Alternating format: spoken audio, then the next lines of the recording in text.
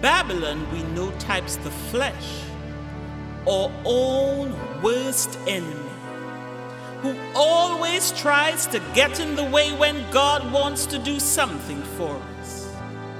Jerusalem, we know, types the soul. It is the soul that God contacts. It is the city that God chose to dwell and identify himself in. And though she's been mocked, scorned, laughed at, trodden down, and buried under heaps of rubbish, yet God chose her, and he loves her. And we know that Jerusalem, oh, Jerusalem,